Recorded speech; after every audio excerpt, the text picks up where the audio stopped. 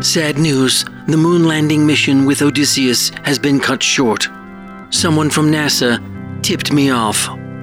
The Houston Space Company that built the craft is going to apologize. Intuitive Machines handled the news nicely, so they must be well grounded. The last transmission from Odysseus said, "I'm going through a phase and need space." There's no backup system because they didn't plan it. Yes, this is a disappointment, but hopefully they'll overcome it. Reporting from the end of the moon landing project, I'm Howie Failed It.